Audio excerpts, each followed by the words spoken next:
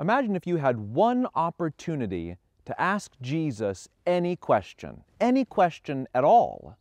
Well, there was a man who we learn about in Luke chapter 12 who had such an opportunity. He encountered Jesus as the Lord was going about and preaching, and this was the question that he raised. Verse 13, someone in the crowd said to him, "Teacher, tell my brother to divide the family inheritance with me." Now imagine that. This man doesn't even actually ask a question. He just makes a declaration, a command almost. "Hey, teacher, why don't you tell my brother to get over here and to split up our family inheritance?" Jesus replied to him in verse 14, "Man, who appointed me a judge or arbiter over you?" Then he said to them, "Beware, and be on your guard against every form of greed.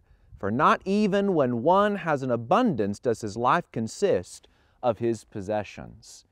Jesus replies by essentially saying, listen, my mission isn't here to be here to settle all of your little familial squabbles. No. And in fact, Jesus then goes on to use this opportunity to preach a powerful lesson about greed and covetousness.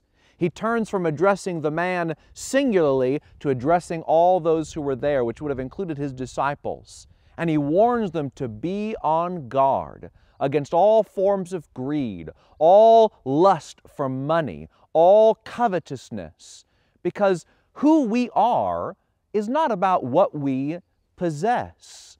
And this is a message, this is a lesson that is so desperately needed in our world today. We're living in a time of great wealth. Historians tell us that the world is richer, that there are fewer people living in poverty now than at any other time in recorded human history. There are people who have amassed incredible amounts of wealth, and all of us, those of us who live in wealthy, prosperous nations, and those who live in developing countries, and those who are living in impoverished circumstances, all of us need to remember what Jesus taught on this occasion. Now, Jesus went from this setting, this scene, this command from his audience member to settle his dispute with his brother, to launching into an incredibly potent parable. Very profound teaching from the Lord. Let's read it in Luke chapter 12, beginning in verse 16. He told them a parable saying, "The land of a rich man was very productive. And he began reasoning to himself, saying, 'What shall I do, since I have no place to store my crops?' Then he said, 'This is what I will do. I will tear down my barns and build larger ones, and there I will store all my grain and my goods. And I will say to my soul, Soul, you have many goods laid up for many years to come. Take your ease, eat, drink, and be merry.' But God said to him, 'You fool, this very night your soul is required of you. And now who will own what you have prepared? So is the man who stores up treasure for himself and is not rich toward God.'"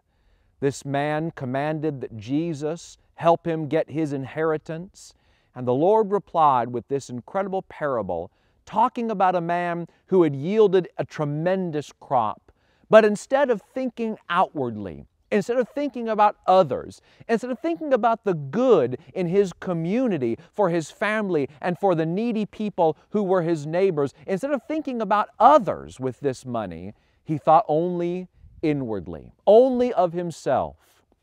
He stockpiled and hoarded all of this wealth, and he looked around at his incredibly large new barns that were packed to the brim, and he was content, thinking, now, since I have all of these possessions, my life is complete.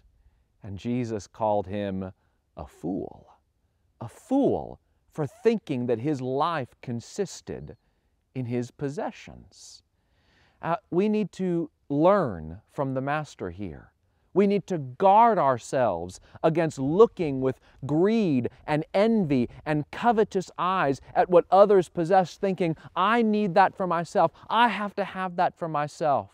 The Apostle Paul said that the love of money is the root of all kinds of evil. And he said, because of the love of money, this is powerful. Because of the love of money, Paul said, many had strayed from the faith in their greediness. They had abandoned the Lord altogether to pursue wealth above all else. They are fools, because on the night of their death, all that they amassed will mean nothing to them, and they'll stand before the Lord in judgment and have to give an account for how they were good stewards or not of all the Lord blessed them with. We'll have to do the same one day. What are we doing with our treasures?